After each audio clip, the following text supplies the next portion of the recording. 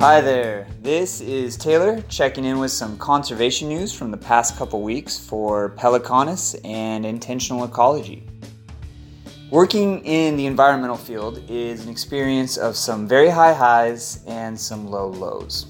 As always, there are horrendous environmental stories that deserve our attention, action, and mobilization, but it is our opinion that you can find those headlines in many places. But there are also empowering and inspiring stories that demonstrate major conservation successes from around the globe, achieved by real people who have grouped together to create a better planet. We've been collecting these stories and messages every week for years, and I'm still surprised at how resilient and creative both nature and humans are when facing big challenges. Hi everyone, we've got a handful of headlines for today's Pelecanus news. I've categorized them into wildlife, innovations, and drawdown. These stories are truly incredible and also reminders to me that conservation can actually work. Alright, in our first category of wildlife, we have one headline here. I'm very excited about this one. It's coming out of LAtimes.com. The endangered Hawaiian monk seal population is highest in decades. The population of endangered Hawaiian monk seals has surpassed a level not seen in more than 2 decades, according to federal officials. National Oceanic and Atmospheric Administration officials said that the seal population has steadily increased over the last 2 years. Officials estimated that the population has grown by more than 100 from 2019 to 2021, bringing the total from 1,435 to 1,570 seals. Monk seals live only in Hawaii, including in the uninhabited northwestern Hawaiian Islands, where most of the animals are found. The northwestern Hawaiian Islands are all within the, bear with me on this one, the Papahanaumokuakea, I know I screwed that up, Marine National Monument, the largest protected marine area in the United States and a UNESCO World Heritage Site. NOAA has monitored the seal population for almost 40 years, and the agency said this is the first time the population has surpassed 1,500 in more than 20 years. The animals are listed as endangered under the Endangered Species Act and depleted under the Marine Mammal Protection Act. This next one is in innovations. This one's also pretty exciting to see its possibility. This one's coming out of Vice.com. Scientists discover method to break down plastic in days, not centuries. I can't even get my head around this. A group of scientists at the University of Texas at Austin have created a modified enzyme that can break down plastics that would otherwise take centuries to degrade in a matter of days. The researchers, who published their findings in the peer-reviewed journal Nature, used machine learning to land on mutations to create a fast-acting protein that can break down building blocks of polyethylene terephthalate, PET, a synthetic resin used in fibers for clothing and plastic that, per the study, accounts for 12% of all global waste.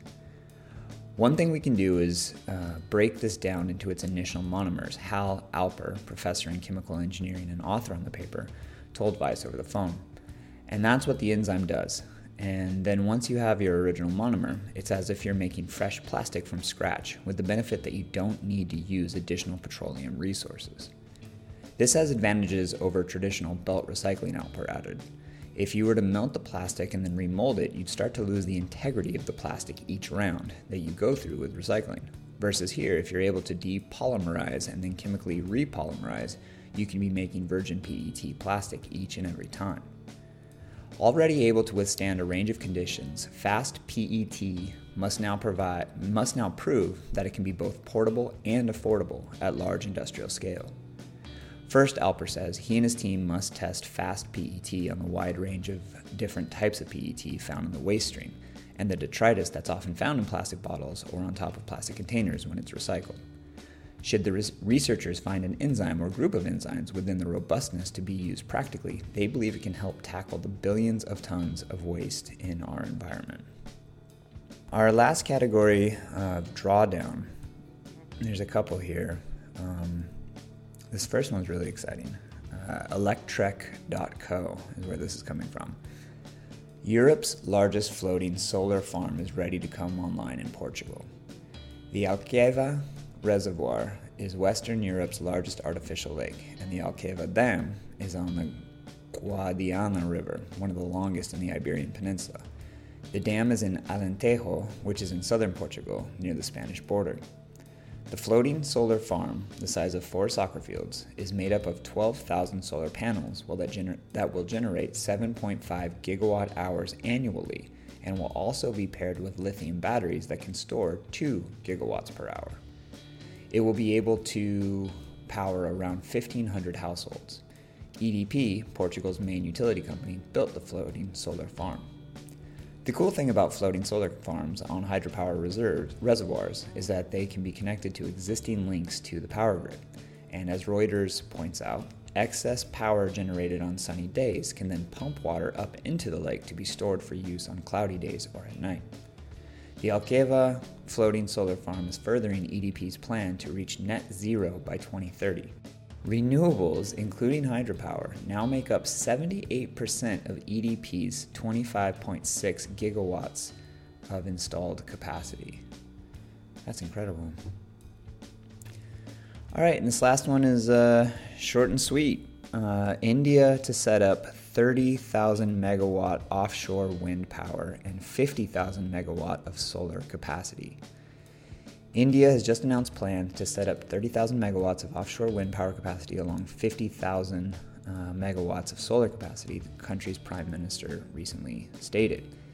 India has focused programs for capacity addition and accelerating the energy transition, R.K. Singh told major German energy companies at a meeting recently, according to a statement by India's Ministry of New and Renewable Energy.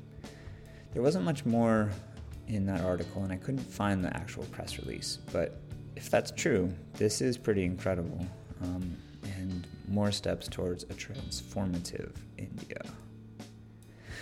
All right, I hope these stories bring some optimism and some lightness to your month, and I really do look forward to sharing more in the future.